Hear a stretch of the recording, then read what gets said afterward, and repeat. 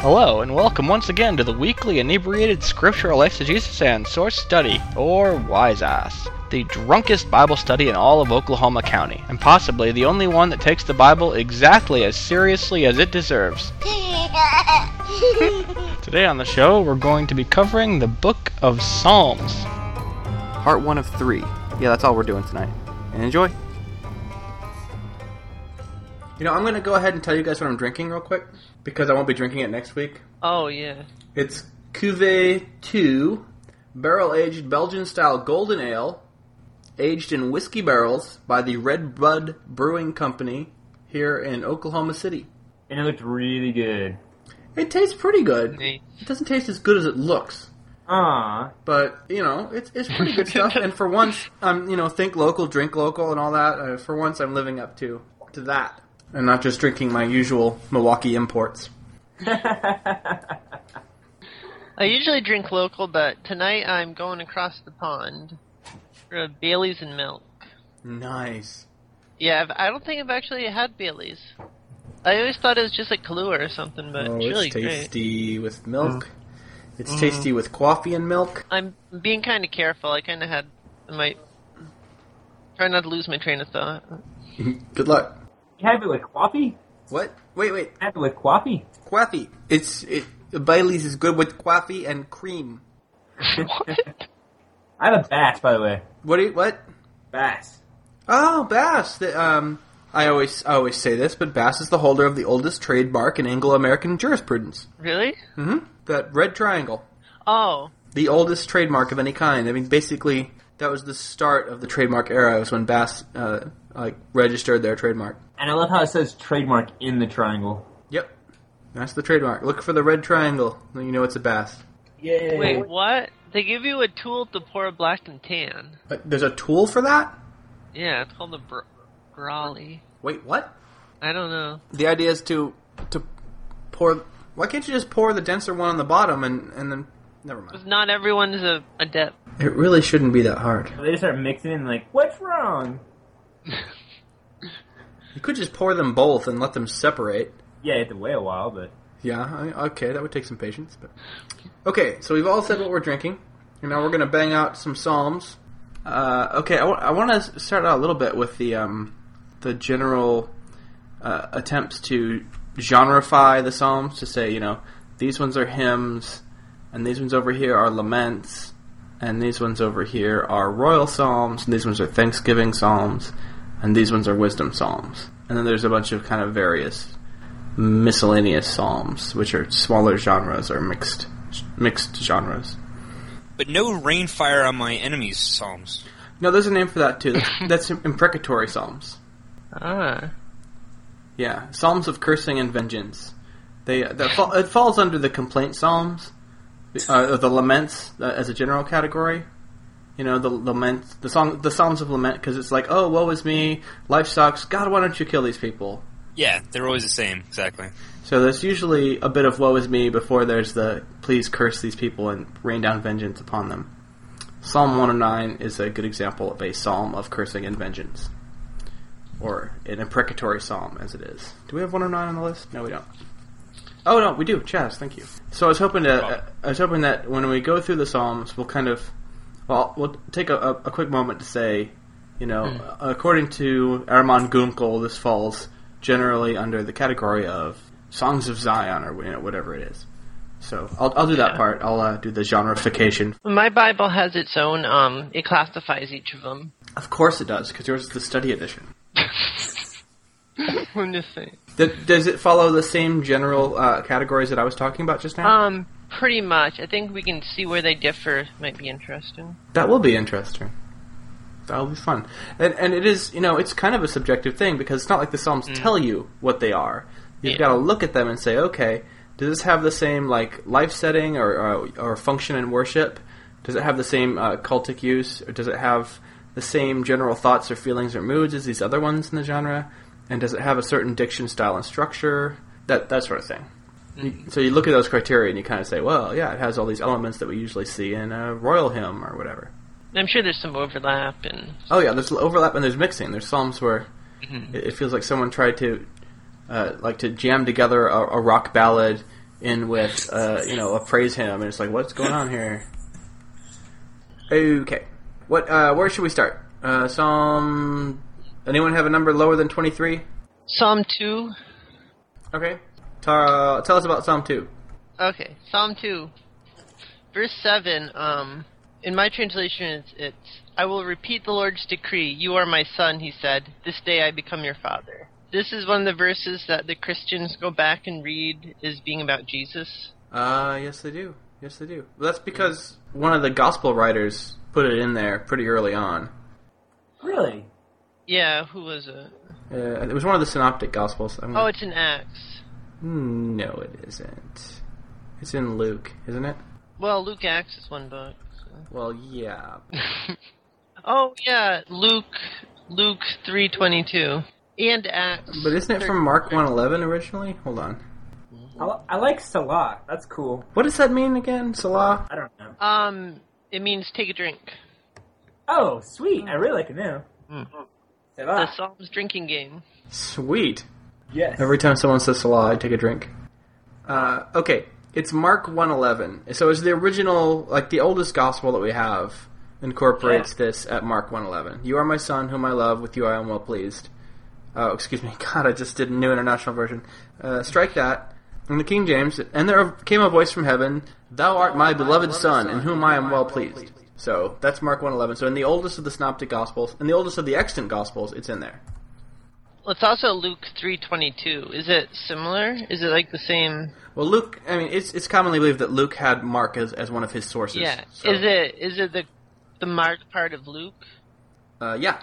Yeah, I mean, they look a lot alike, so I'm going to say yeah. It's during the baptism of the people. So, the Markan priority is generally upheld in the case of this, comparing Mark 1:11 to Luke 3:22, but I want to talk about Psalm 2, and specifically, what is the psalmist trying to actually say here? The original actual meaning. Right. Not what the Christians... Right. The Christians who really are obsessed with trying to read the original meaning into the Constitution don't seem to be so particular about the Old Testament.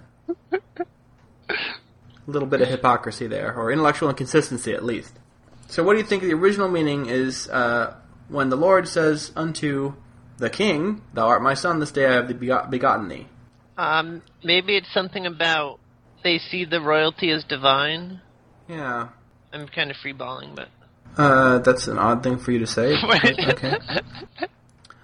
Yeah, I mean, in context, this is a psalm about the relationship between the king and God, right? I've set my king upon my holy hill. Mm-hmm. God's saying that he's divinely ordained this kingship, right? Yeah, actually, does the KJV say king? Yeah. Because actually, the Hebrew is Messiah. It's not using the word king; it's using the word anointed. Messiah? AKA Messiah. Cool. We're talking about verse 6 now?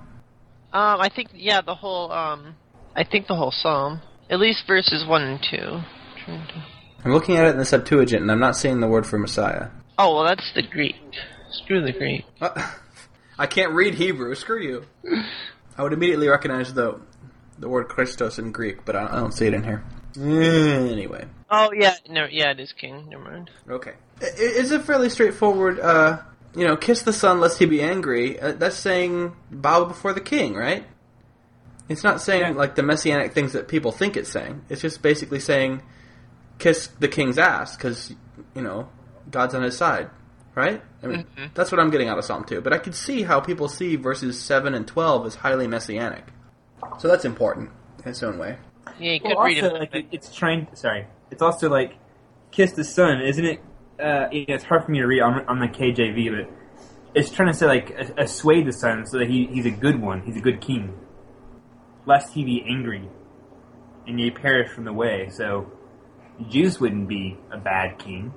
No, Jesus doesn't strike me as... I mean, until the book of Revelation, he doesn't strike me as the kind of guy who gets his wrath kindled just a little bit and starts killing people. Yeah, not until a sword starts coming out of his mouth. Not until the book of Revelation with the sword coming out of his mouth. Then it'd be really hard to kiss at that point. There's another psalm that made me think of... I tried to make a mental note of it because I couldn't make a note, but it made me think of like a messianic prophecy.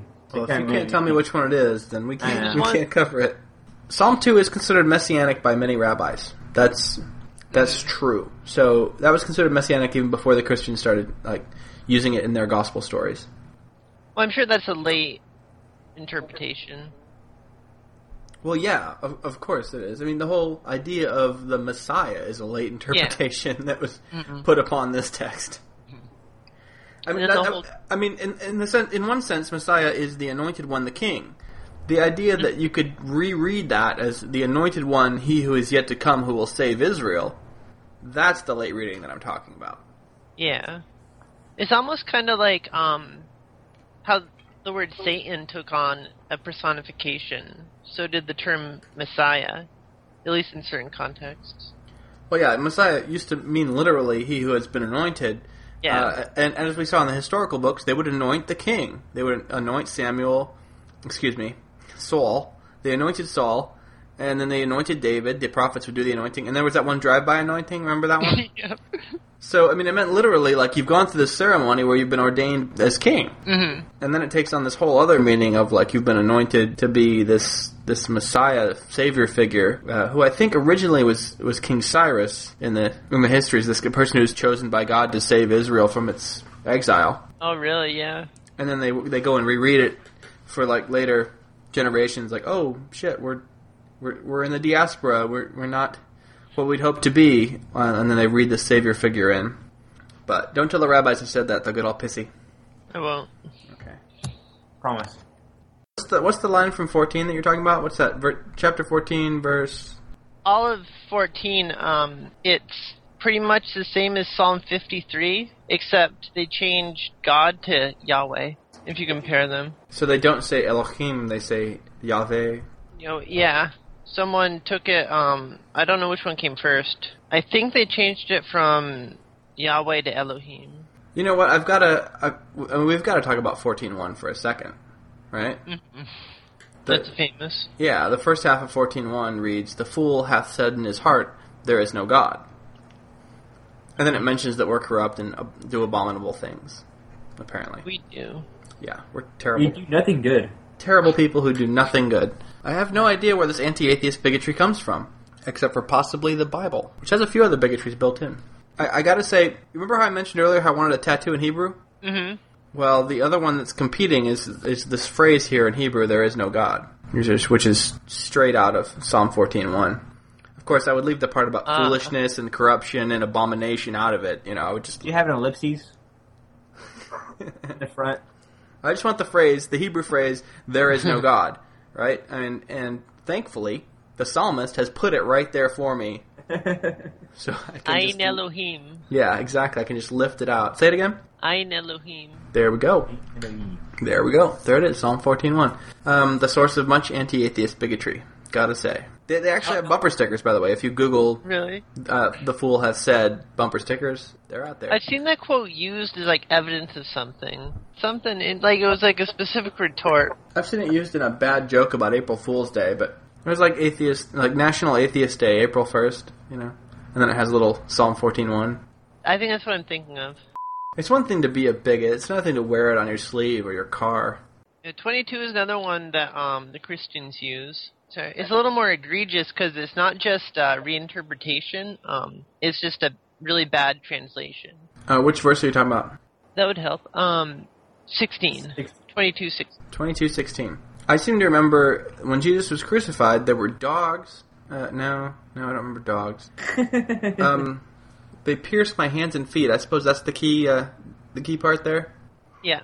I think there's a strong case to be made that bits of the gospel were written straight out of the Messianic Psalms. Oh, yeah. We will get to that when we get to the Gospels, but here's a good example. Casting lots for his clothing. They do that? Yeah, that's verse 18 of Psalm 22. And they do that. Well, I haven't read the New Testament very carefully. There's part of the New Testament where they kind of jam that in, where Jesus had a single piece garment, so they couldn't just split it up because it was all one piece, and so the soldiers cast lots to take Jesus' garment from him. That's not the only part of the Gospels that strikes me as just a midrashic rewriting of the Psalms. But I don't know if now is a good time. I think we should get to that when we get to that. You know, I think we should just take the Psalms for what they are right now and not look forward to the New Testament too much. That's probably a good idea. Because if we don't take them at face value, we're kind of playing into that Christian rewrite, or later on they kind of midrashically write it into their story, and I just find that intellectually dishonest. That's a good point. Yeah, maybe it's worth like a brief mention, but not going into it. Yeah, I think it's worth a mention, but always with a tone of condemnation. There's a few other things in here too where they do that. My God, why hast thou forsaken me? Those very words are put in the mouth of Jesus as he's crying his last words from the cross. That's Psalm 22:1. I think we should hold off to when we get to that part of the Synoptics. What do you think they were talking about, though? That's just David saying, "Oh God, help! I'm losing a battle or something." He's also said, not necessarily David, but whoever the psalmist was. Yeah, saying we're losing. Oh shit! I mean, a whole lot of psalms are victorious, but a whole lot of them are, "Oh God, we're losing. Why aren't you helping us?" Yeah, it's so boring. But isn't that kind of weird how they used it for Jesus, but it doesn't really make sense. I mean, he knew he wasn't being forsaken, and he cried out, and only did it in one of the Gospels, right?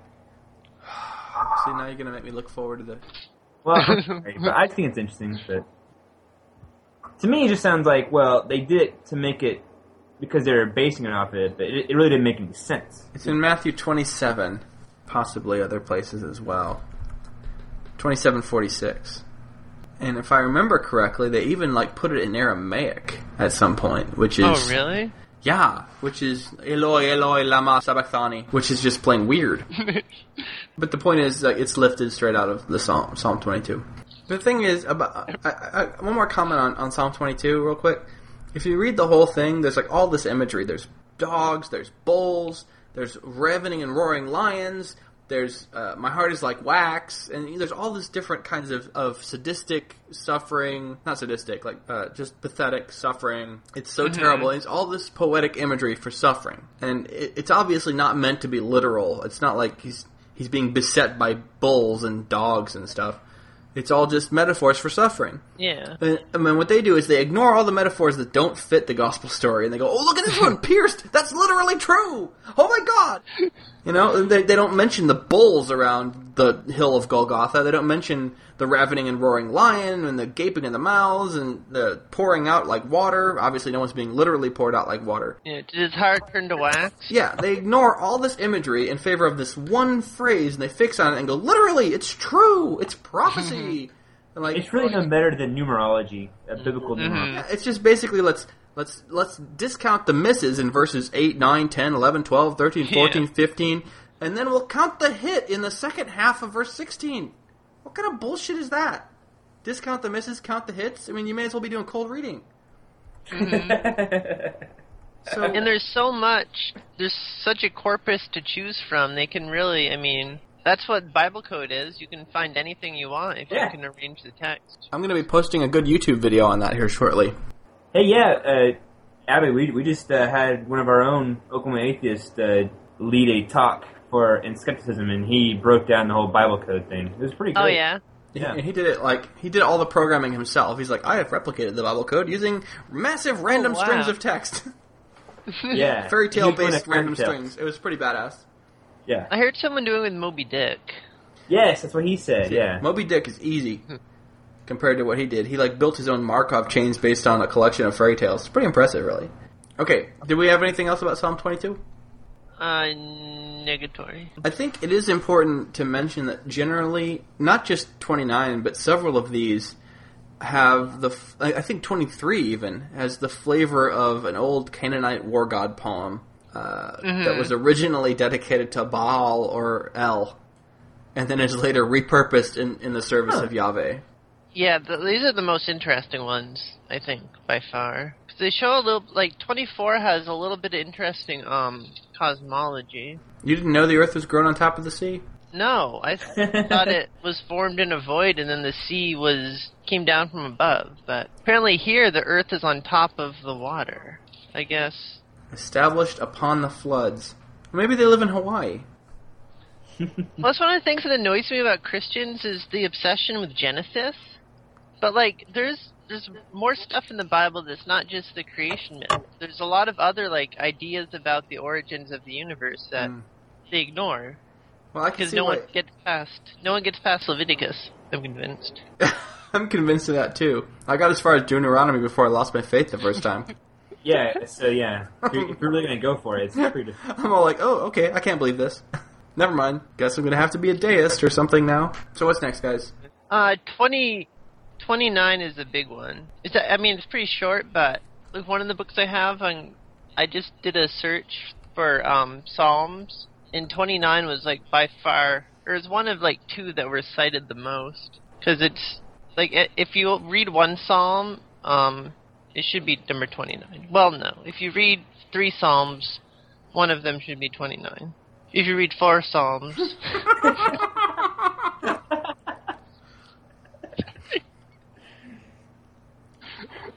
So what they did in 29 is a global replace. Yeah, pretty That's what we should do. We should do like a top 10 list for our next one. Did you know that this is yet another mention of unicorn in the King James here? Where? 29:6. Oh. See, this is what you're missing. You're missing out not reading the King James, Abby. Is a unicorn a young wild ox? Yes. Well, it's at the very end of the verse. Well, that ruins the fun. A proper translation ruins it. Well, I don't know.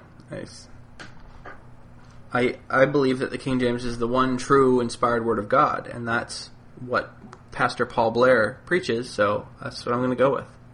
That is exactly the kind of Christianity I hope to critique here in Edmond. Because that's what we have here in Edmond. So Psalm 29 really shows a lot, has detail about the Canaanite pantheon, which, you wouldn't get from reading, say, the King James Version. Because even though it's perfect and inerrant, it misses some of the details. It does pick up quite a bit, translation-wise. But, which parts are you talking about?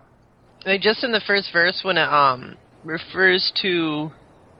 what does the KJV say? It says, "O ye mighty," and the mighty here are actually the gods, which is Elohim, which is a pretty rare word, because usually the word God is Elohim, and El is one of the names for God, but just El plural is Elim. And in the Canaanites, who had a similar language, it refers to the deities that were underneath El, I believe. Young translates it as "ye sons of the mighty." Mm-hmm. Yeah, my translation just says "you gods." Wow. It does say "sons of Elim." What's your translation called again? New English Bible. And there's other stuff in this. It's all about, it's basically about a storm going over the region, doing all its stuff, and they changed El to Yahweh, and they changed some of the details. But do we have any of the actual? We don't have any pre. Well, there's enough of the Canaanite corpus to draw strong similarities. Okay, I'd be interested in seeing some of that. Yeah, we don't have any Canaanite psalms extant, do we? I don't. They have more of a story cycle and legends. I looked. You can buy a translation for $2,000, but it's not I don't think you can buy the Canaanite library in a book. Yeah, because they only found the Ugaritic texts this century. The seminarian I've been following lately, Gordon Conwell's Theological Seminary, talks about those at some length, with reference to the Psalms in particular, the Ugaritic texts. Oh, really? Which I thought was unusually honest of him, because he insists that these are the Word of God, but then he goes ahead and tells us that they are similar to pre-existent Canaanite texts, and I'm like, wow, how is it with that cognitive dissonance going there in your head, Okay, that's all I got on 29, but people should definitely read it and look more into it, because it's... Yeah. Oh, the other thing, it refers to the king being above the flood, which is the Canaanite, one of their deities, they sat above the rivers, So it's very similar imagery. The God of glory hath thundered. Jehovah is on many waters. That to me sounds like Baal. Because he's, the storm god and all that. Oh, the royal wedding psalm was kind of kinky, I thought. What's that? 45. It's so homoerotic, man. Is Gird it? thy sword upon thy thigh, O most mighty, with thy glory and thy majesty. Oh, yeah. And in thy majesty ride prosperously. I'm sorry, that just struck me as a little homoerotic. Maybe it's because I got gay pride on the mind lately, but...